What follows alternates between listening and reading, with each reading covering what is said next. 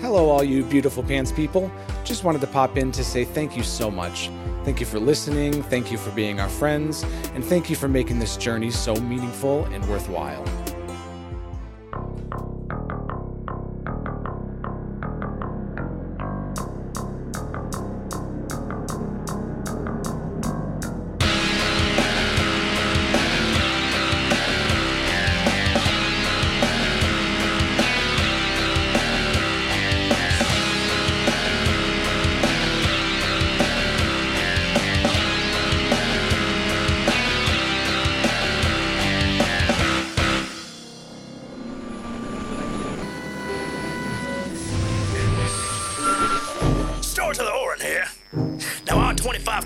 Can be as different from each other as night and day. Our cultures are rich and varied, our beliefs strange to one another. And this can be a challenging fact to some, a cause for some strife. But, I like to focus thought on our commonalities and how beautifully they stand alongside our differences. Take our religion. Whether your world reveres land spirits or covenant gods, faceless prophets or death itself, we are all equally humbled by the great powers that shape our worlds and lives. These old stories of miracles bear so many similarities to one another. Like the many, many tales of old mortal heroes wielding divine or natural powers beyond what we generally consider possible. Stepping forth in times of calamity and making things right. Mythical figures like Moon of Samsunko or Mestli of Teletepec. These old stories, much like our celebration of Skylight, shows how we all connect to each other. Because there's one thing that every person in every world can appreciate. Well, it's a well-timed miracle.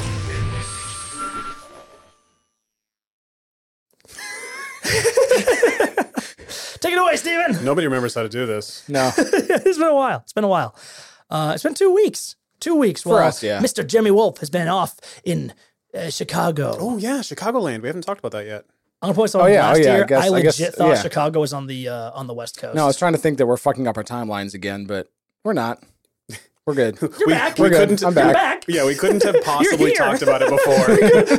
Oh, wait a second. We look over, Jeremy's just not there. He's still in Chicago. It's like, fuck. We already recorded the Chicago session. We're too good at this now. Tell us all about it. Tell us about it. It was fun. It was a whirlwind. It was a blur. Lots of things happen every single day. Ate way too much food. Oh, excellent. Way too much food. I swear I gained like 30 pounds. Well, we don't have a lot of stuff up here. So, right.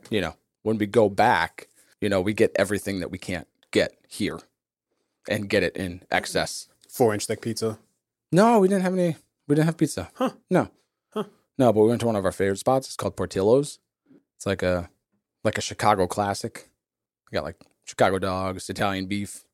What's on a Chicago crinkle dog? Fries. They got the pizzas. Got the pizzas. What's on a Chicago dog? What's on Chicago? It's a hot dog in a bun. Mm-hmm. And it's got mustard, relish, a pickle, some peppers. Cool. No ketchup. So the pickle makes it a... You get murdered if you put ketchup on it. That's what makes a Chicago dog. Yes. It's the murder. The murder. Yes. The murder. Yes. There's blood instead. No, many establishments have a wall of shame where if you get a Chicago dog and request ketchup on it, you get put up on the wall of shame. Like they just It's a thing. I don't know. They just pin your whole it's just a body up thing. onto the wall of shame. No, they're It's like... just a thing. They're like, hold on, let me get the ketchup for you. And they pull out a Polaroid instead. I don't know. I don't understand the reasoning behind it. It's a thing. It's just a Chicago thing. Well, if you are listening and you're from Chicago, you are a barbarian, and get off. All right, I want to make us some Chicago dogs so you can see. They're wonderful. Okay. They're really good. I'll try it. They're really good. I'll try it. Well, Steven, you have some news for us, right? Very exciting news. Very, very cool news. We kind of sort of have mail. Yes! Yes, Jeremy! Yes! It's mail that we sent ourselves. And if you follow us online, on our social media, or on Discord, then you will already know that we have an Ugly Coyote zine. Boom, boom! But Steven, what's a zine? What is a zine? Basically, take a 8.5 by 11-inch piece of computer paper. Wow! Hold it. Hold it landscape. Hold it sideways. Fold it in half. and you have sort of like a booklet, Say no more, fam. but then stack a bunch of those on top of each other. Did you just call him fam? He's talking. So it's a mini magazine. It's a zine, and it's all about the Ugly Coyote, our fictional tavern that we have on the Radiant Citadel, where our characters live and love and laugh and stuff. Because you guys made me make up a name on the fly that one time, and I was really tired. And here we are. And here we are. So- It's a scene now. So what we're doing with this little zine is we're simultaneously launching a coffee account. dash. Hyphen if we want to get technical. Okay. ko-fi.com/fantasypants. Not the bad coffee, not the shitty, gross, disgusting drink coffee. It's the good coffee. You know that's what it means, right? It means Yeah. What? KOFI. They're talking about it's like a cute thing. It's Yeah, like, hey, it's like buy me a coffee. you can go here and you can, buy What are me we a coffee. That's nothing for me. Well, too bad for you. So we didn't pick KO-FI because David dislikes coffee. We picked it because when we receive one-time donations, there are no pesky fees. We don't have to, you know what I mean? So it's like, if you want to give us $1, cool, you're giving us $1. You're not giving us 90 cents or whatever. So that's where the zine comes in. Wow. If you do a minimum of $5 for us, we're going to mail you one of these. You just got to get us your address and you're going to get one. And they're really cool. The front cover was done by our friend Hungry Familiar. In the center of the zine is a removable double-sided map of the Ugly Coyote, drawn up by our friend Rochelle Sound Pukey Girl. Woot woot. Then on the back cover, you have the character portraits done by Eric, who we've talked about a lot. Araka-san, he's on Instagram as well. You can find him. And then in between all of that stuff is a bunch of good things, a couple of mini adventures written by David, some history about the Ugly Coyote, some write-ups about the Cherry Delights who live in there, a little menu, and all sorts of fun stuff. It's all slotted perfectly to make it into your worlds. Nothing that's tying it directly to this setting, so that you can take it, put it in your world, and have all the characters be there in their own ways that you decide if you're a DM and you want to add some Fantasy Pants flair to your setting. So your players could someday show up to the Ugly Coyote. yeah. I mean, Chester, hey. Chester's in it. Chester's in it. He's in it. He's in it. He got benched. If you don't remember. So that's it. That's our spiel about the zine. You'll probably hear about it again. If he didn't, he'd be dead by now. Yeah, probably. With all that being said, do you guys want to put the zines away and play some dreams? What? I don't know. It rhymed. Let me start. Okay. Let's retract that. That's not the segue. We can't use that. So I'm going to keep talking about zines for a second. All right, take it away. All right. And I'm going to find a better segue at the end of this. I don't have it now. It will be there. I just need to say one thing. Looking at the zine, the cover and the back and the map in the middle and all this coming together, it really makes me think about how much this whole campaign, how much like what we do is so completed by the community. I mean, like, I'm sitting here with my dice tower and I've got my gold vein die from Zoobeard, my full metal die from the captain, looking at a zine that has so many hands reaching out and making it. We're eating candy from Michelle in the corner, like everything. This is amazing. Like, I just want to say real quick that you guys are incredible for reaching out and like touching this campaign in so many ways. You're having the luminary spotlights, having all these little things. It's I don't know. It's really cool. It's really humbling. I didn't expect there would be so much community involvement in doing this sort of thing. And I'm so thrilled by it. You know what else is thrilling? last episode was quite thrilling. It's a little ham-handed. Shut up. So real quick, before we get into this, I do have something to say here. Last episode was awesome. Yeah. I had a whole encounter ready to go. I had the Etten ready to fight. I had the Paraton ready to go down. This is gonna be a dangerous fight, potentially again. And we just didn't have it because you guys were creative and cool and awesome. And for that, I have a button for each of you. Hey. Because you've saved this arc for me one episode longer. That's worth it. That's worth it. Yeah. And honestly, I love creative play. I love what you guys did. It was really cool. And maybe it's a little late to the party. Maybe I should have done this last time, but I was so excited I couldn't do it. Jeremy Wolf. When I said the name Zavar, I expected literally no response whatsoever, and you caught on to it immediately. You even quoted the scene in episode fucking 11. Damn straight. The only time this name has ever been said on the entire show, if I'm not wrong. Take a second button, sir. Why, thank you. you. Deserve it. I will take this button that you're giving me because you feel bad after we discussed this just before we started recording. Hey. I'll take a pity button. I definitely closed Discord. My God. I 100%. Okay, hang on. Thanks a lot, Zoobeard. Was it for real? Zoobeard. That's awesome. I'm going to read his Discord live in case it's funny. Oh, okay. I'm going to read this out loud in this episode because it's really cool. Okay. This is Zoobeard reacting to the Luminary Spotlight he finally heard in the episode. Oh, dude. Excellent. David, I already heard your Luminary Spotlight on Instagram reel, but I didn't realize it was going to be in the episode until today. You guys are more than a podcast, just like Zoobeard is more than a character. You deservedly have a great and loyal fan base. I was just talking about this. Oh, man. I love that guy. Guys are so cool. Dude, for real. I can't even. It's so cool. So real quickly, I'll touch on the Spotify Rewind thing just came out, and we got to look at some of the stats and things like that. And my biggest takeaway, you look at the number of people who like listen to your podcast more than any other podcast. It was 29 people. We were number one. Yeah.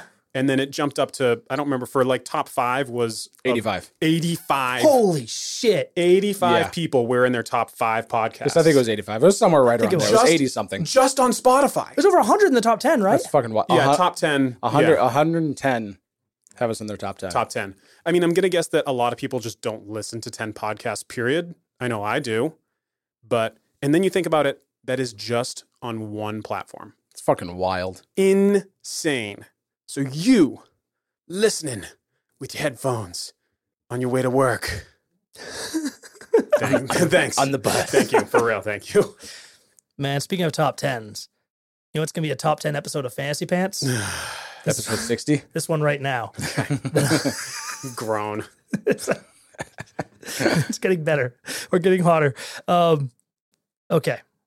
Before we get really started, because I'm going to have a flashback to get this going. Spoiler alert. Before that, what do you guys remember about the term Mizir Drakan? I don't believe this has come up since Subsunko in like episode 18 or so. Yeah, I remember that old guy said it about Ramin. It was like not the chosen one, but like a important person. Yeah. You know, that's very cllose. Yeah. So long and short of it, there was an old blind man at Subsunko that seemed to revere Ramin Rasul. He referred to him as this Mizir Drakan. And when prompted to explain the word, he went on to tell you that it was an old word, an ancient word passed down in old legend. Some would use this to refer to Phai Maymun, the legendary figure in Subsunko lore that called upon the spirits of the land and pulled the tall mountainous borders from the earth, protecting the residents of the valley of Zantini from an outside attack. This is long ago. According to this man, Mizir Drakan translates to one that is chosen by the spirits of the land. Whether this translation is the same outside of Subsunko, you don't know. It is a world that worships great spirits in lieu of gods. So, there have been a number of such figures throughout the histories of all the worlds, born during times of great crisis, figures that wield unbelievable powers and the ability to create miracles. He referred to, this man, such people as being born with the words of spirits in their ears, and as people who could change the world in impossible ways. And he did believe that Ramin Rasul was one such figure. Because many know of Ramin's resurrection by Atash, which is in itself very odd, as Atash only resurrects criminals who have yet to face full judgment. He never uses powers or the powers of subordinate celestials to bring the innocent back to life.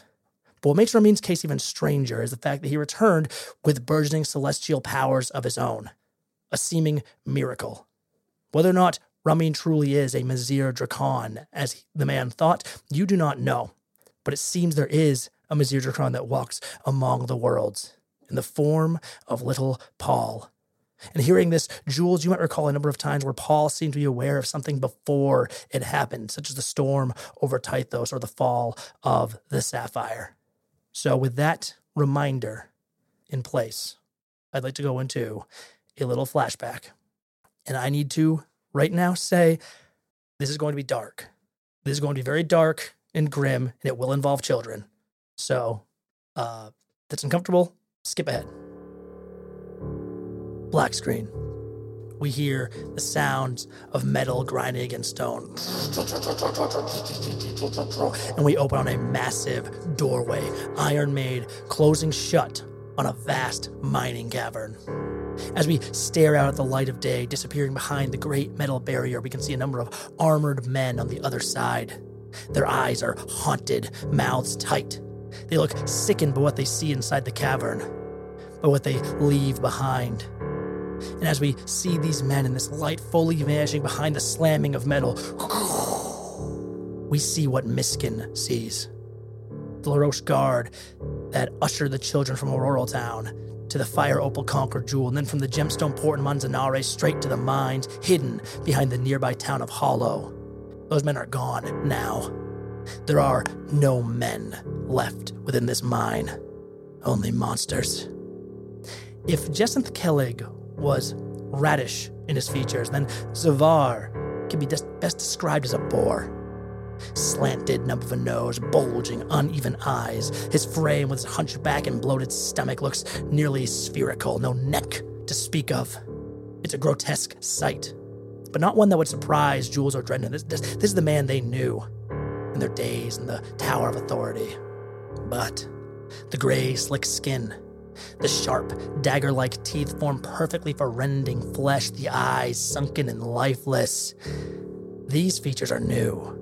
A stink radiates from the new Zavar, a particular potent smell of rot that seems to fill the entire massive cavern. His henchmen are much the same, two of them, lingering in the light, though more linger in the shadows of the deeper mine. Cold, pale flesh, hungry eyes with no sparkle, long tongues that hang from their mouths, lolling and swaying around with their every movement. One of them has their icy hands wrapped around Miskin's arms, grip unnaturally strong. He's been held fast as a monster called Zavar moved between him and Paul, looking over his other two gifts from Cerise. Round Stuff had been taken immediately to a nearby cell, and she now watches through thick bars, hands shaking where she grips as her friends are appraised. This one, the imbecile, he is worthless to me. Zavar speaks. A drop of blood runs down Paul's forehead where Zavar's long, clawed fingernail has cut a slash. Paul stares forward, quiet, his consciousness buried deep behind his eyes. I realize I never actually described Paul in much detail. I've always seen a boy about 8 years old, still very young. Always imagined especially small, dark-skinned with very short-cut hair that never seems to really grow. I imagine large eyes, light brown with specks of shimmering gold, often staring far off as if lost in a dream. And this one, Zavar looks into Miskin's narrowed eyes. I know a lost cause when I see it. You may take them both into the dark and feast. Paul does not react to the words. Miskin tries to struggle to move against the ghoul that holds him, to reach his belt of ragged cloth. No! Round Stuff screams out from her cell, prompting Zavar to turn in her direction, his arm flashing out in dramatic sweeping gesture. Do not touch the tiefling under any circumstances. Her blood is blessed by demonic influence already. Round Stuff with her light purple skin and small tiefling horns continues to scream out against the bars. Eatsmin's child has shown us the potential inherent in tieflings, and this specimen will be even more potent. Perhaps able to hold her new form even during the light of day. He begins to move towards Round Stuff, grinning, a hungry growl entering his voice. Congratulations, child. Come the toll of midnight on the night of the remembered, I will remake you. The bones of the ancients will be brimming with power. Power to be shaped. Power to transform.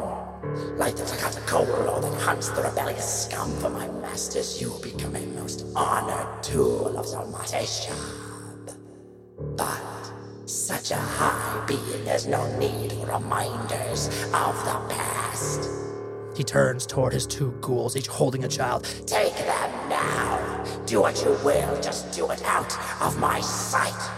No, no! Miskin, holding back tears and still fighting, struggling. Brown stuff. Stay strong. Jules is coming. The two are dragged by the ghouls, Paul moving easily, Miskin dragging and kicking with every step. He's coming. He's going to save you and kill this monster. Silence, dinner. The ghoul calls out. You'll be such succulent dinner. And Miskin, hearing this, kicks out with all of his strength, pushing his body higher, moving his hand towards his waist. Not without a fight. He produces a dagger, pulling it from the cloth of his belt, a weapon stolen from one of the LaRoche guard on the journey here. With an effort, he thrusts his body downwards, driving the dagger into the ghoul's leg. It does not scream out, it does not react to the pain at all, but it does lose balance, collapsing to the dirt and releasing its prisoner. And Miskin begins to run, turning back once to make sure the other ghoul, the one holding Paul, had let the more complacent child go to give chase to the quicker, more furious prey.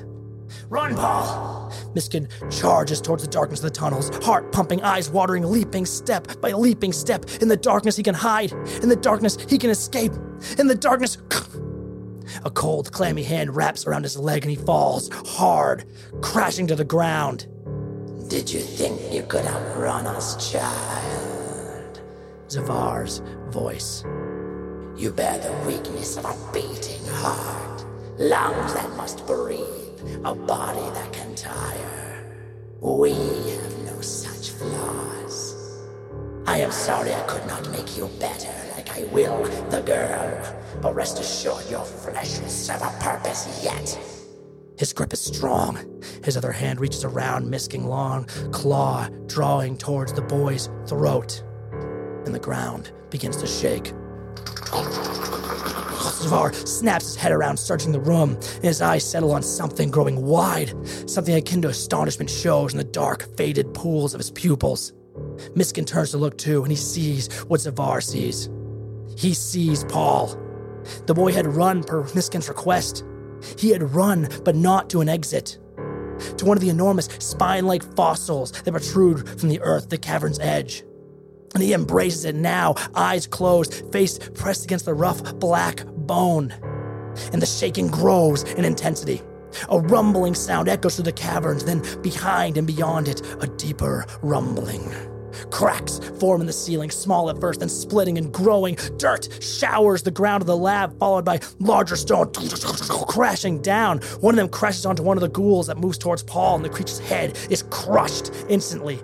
It twitches and falls. Miskin feels the hair in his leg loosen. He looks for a moment to see Zavar. He sees a manic smile on the creature's face, every sharpened tooth revealed. And then Miskin kicks out hard, slipping from the grip and running again to the deeper tunnels. The shaking ground seems to calm before him, giving stability to his flight. Though he can hear the sounds of falling, crashing stone behind. He hits the tunnel, pressing deeper. And a voice rings out behind him, booming through the cavern, a voice filled with zealous fervor, a dark prayer. Oh, God of Sarnia, do you see? He speaks with the Ancient Ones. He is Messiah Drakkar. A loud crack sounds from behind Miskin. The tunnel entrance caves in, drowning out all sounds, all sights. Yeah, and that's what happened.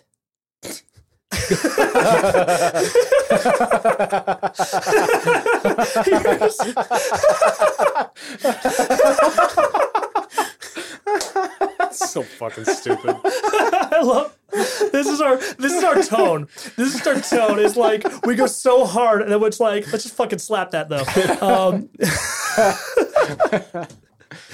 Oh my god. You guys are back in the mountains, moving swiftly. Miskin's a great storyteller. Mm-hmm. I figured, I was like, you know what? I could just ascribe to all the stuff he knew, but it's easier just to have a scene, and now you guys know the stuff he knew. Yeah. It's just easier. He goes on as you're kind of swiftly moving down the mountainside. I ran through the tunnels in the dark. I heard a cracking sound beside me there, like the stone was opening up just for me. I I felt Paul urging me forward. I pressed through the dark for maybe an hour until I saw light. Then I climbed out into the desert, and I ran. I ran and ran until I was exhausted, banged up from pushing through the tunnels. I was found by the Cabrals, that family, and they kept me safe. I must have left some trail behind me, fool, because men came looking for me soon after. They didn't find me, though. You know this was the bounty hunters that Arlan dispatched. Mm-hmm. And once I thought it was safe to move, I was going to head for the city. I was going to find a way to message you, Jules. Then the Etten came. He looks back up the trail, sort of towards the mountain peaks that loom behind you, where maybe the faintest sort of rumbling roar can be heard every now and then, something screaming out in some agony and rage. They're monsters, but I almost feel bad for Shalmel. They lost their only son many years ago, and they never found him.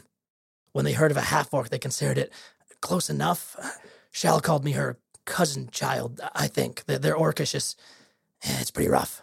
And he just looks back to you, Jules, and goes quiet. Miskin is safe now. We got you. I know, but they're not. Roundstuff and Paul, that thing has intentions for them. I didn't know what it was like for you, Jules, until now. I didn't. He actually just runs over and, like, hugs you, like, embraces your leg. Like, it must have been hard.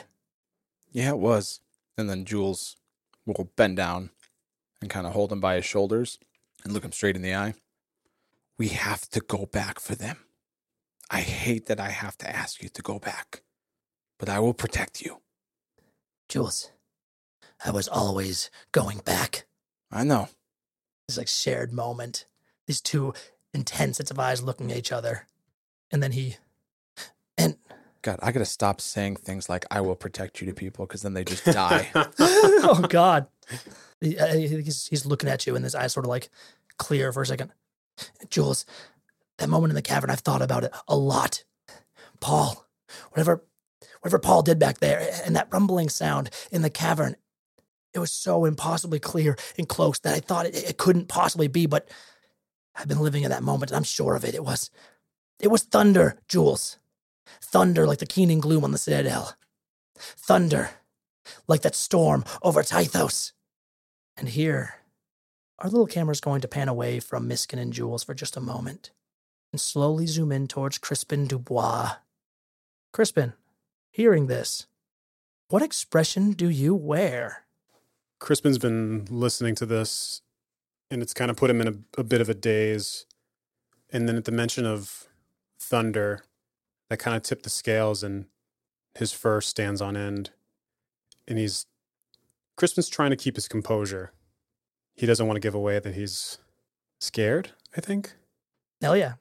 Roll me a deception check, just to see. Deception. Oh, excellent. At a -2. Here we go. Oh, no. That is rough. 5 -2. I think there's a notable stiffening, maybe. Like, just hear this for a second. And I think, like, Jules, you catch this with your passive insight. Your eyes flicker to Crispin. Yeah, and Crispin's eyes dart, and he kind of audibly gasps. And with that, let's drift back into a second flashback, because we're having a very special episode here today, and we're going to turn back that clock again. Double flashback, baby! I gotta make a flashback sound now. Or in this particular case, actually, we're going to have the second half of a flashback we started a while ago. So, I don't know. Maybe that counts as a full one. I don't care. Let's do some music. Let's drift back into the mists of God's breath, into the swamps near Blackwater Cove, to a clearing surrounded by tall, gnarled trees where Crispin Dubois stares up at a truly enormous creature. A reptilian face, draconic perhaps. It's hard to make out so much in the dense fog. Some great wall of water wraps around the trees that surround you like the coils of a serpent. This thing peers down from the skies, or it could be more accurate to say that it is the sky, mouth open, tongue hanging beneath a throat filled with swirling black clouds. Thunder claps within this stormy cyclone. It is a scene much akin to peering into the great keening gloom beneath the radiant Citadel. And with a roar that leaves your rabbit ears ringing, the creature has just said, "We will be Sadrakhan again." Crispin, what do? We're playing it out. Oh, shit. Sorry, I didn't warn you. Oh. What does Crispin do? What does he do? Here, take a second to think. I'm going to go stick with Rockstar because I destroyed my throat with the ghouls, and again, with this guy, Yeah, that's I'm in pretty trouble. tough stuff. I got 2 episodes tonight. I'm in trouble. I mean, Crispin tilts his head all the way back to take this thing in and chokes out. He can just repeat the words. Shah-Drakan? Does that mean anything to him? I don't think it does. I think if you wanted to learn about it, you'd need to. Holy shit. That's a loud storm. Let me turn that down. I think you need to seek out that term in order to understand it, essentially. And at this point, you'd have no reason to have done that. Okay. Maybe he'll ask. He'll sort of scream up like he's speaking to the sky. What is Shah-Drakan? You just yell out this thing. Its mouth still open, eyes peering down at you. And then... Truth and form. We are lost. Torn by the plains. Displaced and consumed. Fragments. We gave ourselves all for nothing. thunder cracking in the throat. Crispin's looking to his right and to his left, and he's getting closed in on. What? What do you want? What do you want from me? Live and unite them. And the thing begins to fade away. The sounds of rolling thunder, the sudden harsh wind, all of it fades, leaving you in the murky silence of the swamp. For a moment. Then, noise does return. The mists all around you come alive with dozens of dark shapes. The things that hunt you, that you've led from your village. They step from the mist, and you can see the elongated, snapping maws of these giant crocodiles. You can see their scales dripping away in pools of rot, revealing yellow bone beneath. You can see their broken, brutal teeth. Some still coated with the blood and fur of your friends and neighbors. Undead monstrosities, born from the Shadowfell's touch on your world. And they have you surrounded. You knew this was going to be a suicide mission when you ran, but the others had time to get away. Your life and your death will mean something, Crispin. How does that feel to you? It feels scary, but it also feels peaceful. He's afraid, but he's grateful. Perhaps there's comfort in this. In the wake of the horror you face now and the strange vision you just saw. Perhaps there's comfort as they move in, swarming all over you. At least I'm gonna go out with a bang. And with that, something slams into you. Not one of the creatures, nothing physical, but a wave of emotion, palpable, nearly physical, coming from somewhere deep beneath your feet, coming from the land itself. Rage. Pure rage, sickening and intoxicating all at once, like nothing you've ever felt before, like bolts of lightning shooting through your veins. Your muscles go taut. Your body shakes with it. And these monsters are nearly on top of you, but you feel, this rage, you feel larger. So impossibly large as this clearing, as large as the swamp. What happens now as these monsters come to claim their prey? Crispin can feel this power, and he doesn't believe it. He knows that nobody else will believe it. He just wants to. He thinks, if I can get out of here, I want to remember. And he starts to say to himself, Shah-Drakan, Shah-Drakan, Shah-Drakan. And as he's saying it, he can feel the the power in the ground. And the first time it happens, it's like a ripple escapes from him through the ground. And as the ripple pulses out, it pushes all of these creatures back.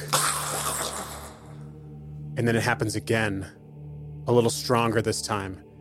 And as it pushes them back, it flings them up into the air.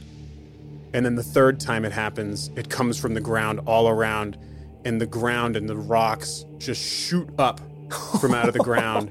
And these creatures get pelted with rocks and boulders from below. And then as they start to fall, they get hit from above as the rocks and boulders start to fall from above.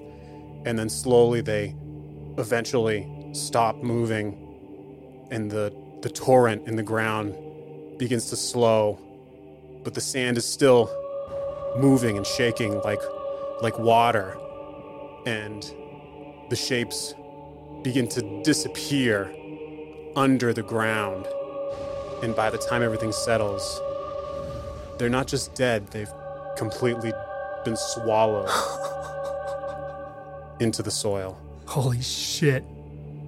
And as this happens, as they're swallowed, that rage, that power drains from you, seeping from your body like a dream from a waking mind, until it is gone, until you are alone in the swamp, accompanied only by hidden, broken bodies and swirling mist, and the sound of distant thunder. And we're back. Whew. So yeah, that's how it happened. Round of applause for Steven. I was going to give you a button for the scene.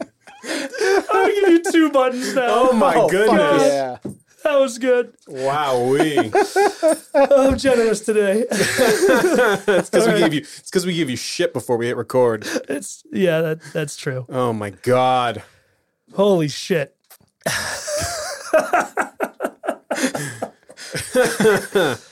Got him.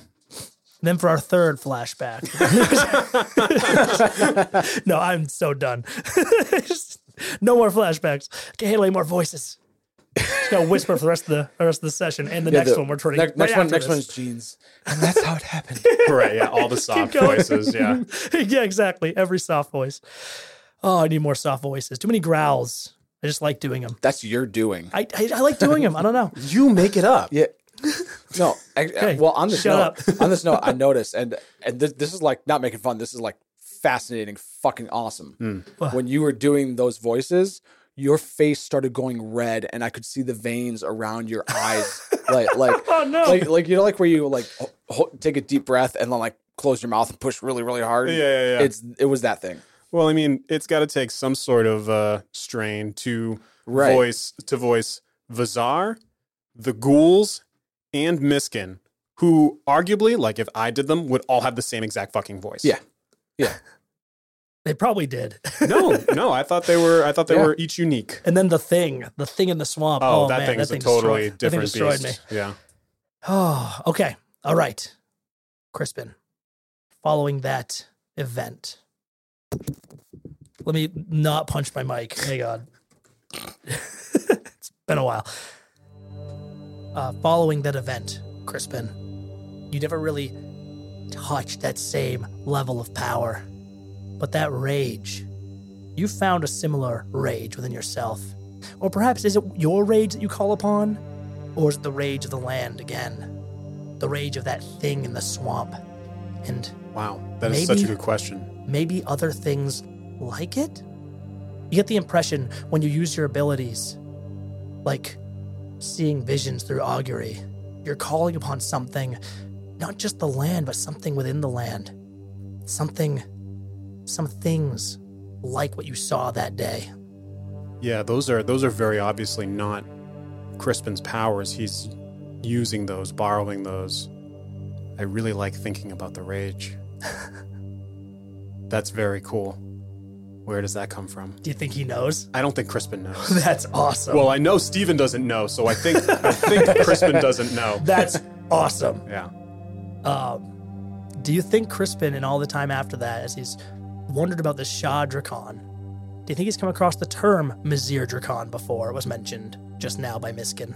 I mean, we learned earlier with Zebulon how difficult it was to track down and define these terms. Yeah. I think maybe he's been looking. Do you want to roll a history check to see if he's learned anything? Oh, in sure. his time? Yeah, that's much more fun. Ooh, Yeah, nice. Let's do it. Give me a history check. Let's All see right. if your time Plus- as a luminary has taught you anything. +0. He really should have talked to Sholay about this, huh? The time might come. It's a 10. Just a 10? Just a 10. With a 10? I don't think you've heard Mizir Drakan before. Yeah, I think these terms are rare, not well known, I'll give you one thing. difficult to define. In your travels, you may at least with a 10 have come across similar knowledge to what Jules has of the term Shah Drakan. You understand that it's from a forgotten tongue, generally 2 words.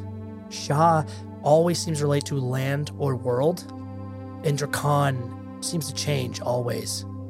Spirits, ancients, storms? And one strange chance, I believe it was on the world of Zing. An old man there referred to Drakan as meaning serpents in an old tongue. That's as far as you've gotten. I am going to mark down that canonically Crispin has been to Zing and look up what creatures are on Zing that he may have seen to transform into. Hell yeah, all right, all right. As your mind flash back to this moment, Jules, you see Crispin's reaction to the words. You see his mind flash back. Did you tell? I mean, if it was a joke, did you tell everybody that moment? No. Okay, It's just okay, a joke. Gotcha. Your attention on Crispin's noted by Dance, Arhalan, and Miskin. And Crispin, was your kind of blink out of this, you notice that everyone is looking at you. It's a nightmare. For me. I think Jules, at least. Jules isn't necessarily surprised by it. He gets it. I think he understands what just happened, or at least the feeling of what just happened. Yeah, He's been in it before, and he knows. Crispin takes a step back to kind of, excuse me, there's a hard story to hear. I'm sorry, child. I think what's kind of surprising is Arhalan sort of steps towards you, and with legitimate concern. Crispin, are you all right? Yes, thank you, Arhalan. I lost my composure for a moment. Please excuse me. Very well. Turns away. Do you guys continue to move down the mountain? Yeah, I mean, it really sounds like we need to move with all haste. Let me Yeah. give you guys some information if you are ready for that. Yeah. Yeah. Okay. Miskin, I think we'll go as you move down, like the more information comes out. You just talked about going back. Miskin tells you he can get you into the tunnels that he came out of. The tunnels he believes were forged by Paul. New tunnels that lead into the desert. Maybe they found this tunnel out, maybe they didn't, but it's a small thing, subtle, very likely not guarded. We have to try. He remembers there are landmarks there that can help him find it, but there is one problem. Jules, you could squeeze through. Barely. Arhalan cannot. Arhalan will not be able to make it into the tunnels, and if this comes up as you're talking, Arhalan just sort of nods and offers instead to create a distraction. Should you intend to enter that way, he will go to the front, and he will try to hold the guard, lead them away, do what he can to make sure there are no reinforcements coming when you make your way inside. Arhalan, I can't let you sacrifice yourself. It's no sacrifice. Arhalan, you know what would happen. It's not your choice. A child or me. It's an easy thing. Arhalan, if you don't go home to Sholay, Ida. A child. 2 children. We have so little time. And I'll tell you this, he's right. Because it was about 4 o'clock when you found the Ettins. You made brief work of that, so we're going to continue at 4 o'clock as you're pushing south. But your journey through the mountains took nearly 6 hours. And it will take the same to return. It's not easy footing. It's a hard climb. By the time you get down to the farm you started in, it'll be 10. An hour, at least, to get to Hollow. Longer to take the path through Miskin's cave. It may be very near midnight, the time of the ritual when you arrive there, as it stands. There's no time for other options. There's no one else coming to save round stuff. I can't fail again, Ahalan, not you too. All right. I want to ask a couple of questions. Yeah. The quote-unquote the front door that you're talking about that Arhalan wants to go to. Yes. And the cave entrance. What is the distance between those two? The cave entrance is maybe... It's not... the actual entrance going into it is probably a good half a mile. Maybe a good 600 feet? Half a mile, okay. Yeah. It's far. He was with the case for quite a while before he pushed through and got out into the desert. Okay, well, there goes that. Were you thinking you could turn it into something and get us there quicker? Because what if somebody flew on Arhalan as well? Yeah, Arhalan does not have the difficult terrain. He can move normal speed. So if he goes ahead of you, he can get there sooner. But Oh, I'm thinking of like somebody flying on its back with him. that could be done. Yeah. Fuck. I really don't want Arhalan to die. And, like, I could help him, but it would be my other second-level spell slot. Arhalan is strong. He may be able to hold his own just fine. He's not trying to fight them all. He's trying to do what he can to lure them away. Sure, right. He doesn't necessarily know what he's walking into. Miskin will tell you that there's at least 8 men, the men that brought them there. He thinks that's all there is, but there could be more hiding around. All LaRoche Guard. Not necessarily the highest trained, but... It's not... Crispin's digging in through his bag, looking for something to help, and he's not coming up with anything. I've got nothing for you. And he's pulling out, I'll say for flavor, just these little packets of herbs and tinctures. Take this one. This one will help you with your focus, and take this one, and this one will get a little boost of strength, a little vitality for you, but it's really nothing of consequence. I think you're doing this and almost like you're so nervous and you just feel a huge hand just resting on your shoulder. You're a good soul, Crispin. A good luminary. But you have to understand, more than anybody, we are not servants of Sholay. We are servants of the light. Justice. Oh, well. It's not entirely selfless, I'm afraid. If both of her grandchildren die, then she'll send me with you. It's not just your skin. Yeah, Ahalan, I need you to come back. I need you to try. Very well. A promise then. Between comrades. Crispin reaches his small-sized Harangon hand out to shake. And his one hand that Ken's removed reaches out, shakes yours. Besides, someone needs to keep an eye on you, Jules. And there's actually a little smile here at this. As he smirks, Jules walks directly up to him, staring him in the eyes. Don't you go getting yourself killed for Zebulon. LaRoche men killed my brother. I won't say my intentions are selfless either. Not wholly. I want vengeance for that. And I want my light, my oath returned. I will save the children. I will be whole again for Zebulon. Jules slowly extends his hand. Another shake. I'm also curious, what hand? The right. I think he halts and then takes it. If it's going to make any difference in anything as they shake hands, Jules' lute lights up and he gives him some bardic inspiration. Power floods into him. Looks down at the golden moat. You are my friend. And I do love you too. I think he just almost looks. There's a moment of almost shame. He kind of nods. You are a good man. I think even Dance steps beside you. And she's had her doubts this whole time. Even she just nods in agreement. And he takes a step back, looks at you. Jules looks at you, Crispin. And then finally his eyes fall on Miskin. And through all the rage and the pain, for the benefit of the child, Arhalan smiles. as wide as he can. It's unnatural, almost creepy, but it's a try. And he takes off and shoots down the mountain. Crispin has been unusually animated just now between getting riled up at the Paul thing and, was still losing it a little bit with the whole Arhalan thing. He's kind of regained his composure, his calm, cool, collected nature. Well, there's no more time. Let's go get the little ones.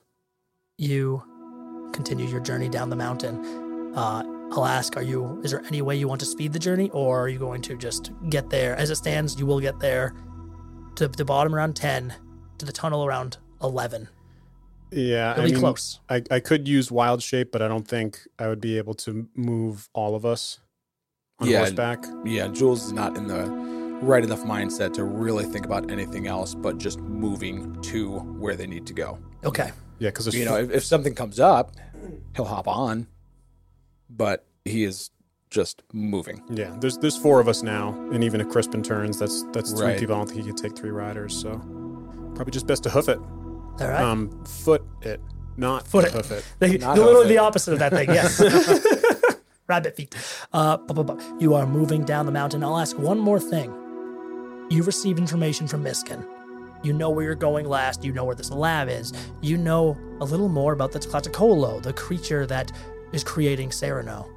That Itzman's child. Yeah. I think I might have accidentally let slip son in the last episode. I didn't put it in the cutscene, so I said son instead in the cutscene. I don't care. Itzman's son apparently was the subject used to create this demon. Mm-hmm. There was a mention of it only happening at night. It only changing at night. Because round stuff would do it during the day. Right, exactly. Yeah, so it wasn't directly that you mentioned it only It changes at night, but it was an inference. right, because you said that she might even be strong enough to hold her shape throughout the day. So. Hey, there we go. You were listening. At least that much. Hey, Yes. give him a third button for that. I buttoned out. You guys are done. I think I'm over the limit. I think I have 4. You have No, he raised it to 5 for this arc. 5 for this Oh, arc. that's right. Yeah. But no. But yeah. So you know all these things. My last question is, you have the sending stone. Before, if you send a message now, you do not get another one until dawn tomorrow. Right. But you hold information that the other group might find useful. Yeah, we've literally figured out that the Sereno creature is Eatsman's son, and he reverts to his human form during the day. And you don't know a lot about Eatsman, but I think Dance would at least like hearing that, be going and telling you all about, he's the CEO of Marfil. Right. He's a huge person of huge interest to the rebellion. Right. So as long as we understand that the party is sharing information, we all kind of pass that around. Yeah, let's craft a message here really quick. Hell yeah, let's do it. 20 words, 25 words. I forget. 25, I think. 25. Okay. So Crispin picks up a sending stone. Rescued Miskin, saving utter delights tonight. Sereno creature is Eatsman's son. Believe reverts humanoid, maybe tiefling form during daytime. Once finished, meet Moreno Church. We zoom into the stone as you guys rush. Zoom into the blackness of the mouthpiece and out the blackness of the earpiece in the hands of Dresden Kellig. You've been awake for some time after resting following the battle with Pigman, and you are preparing for this night. A party perhaps riddled with danger, and maybe a hunt afterwards if you are to learn more about this creature. Do you have anything you want to say back before the stone's magic fades? Yeah, I think he just says, "Be safe. We'll be there. We'll be there after." Sorry, I just wanted to clarify, not "we'll be there," at the... There's no there. There's no there. Crispin's sitting there. There what? On the mountain. But what about there's there?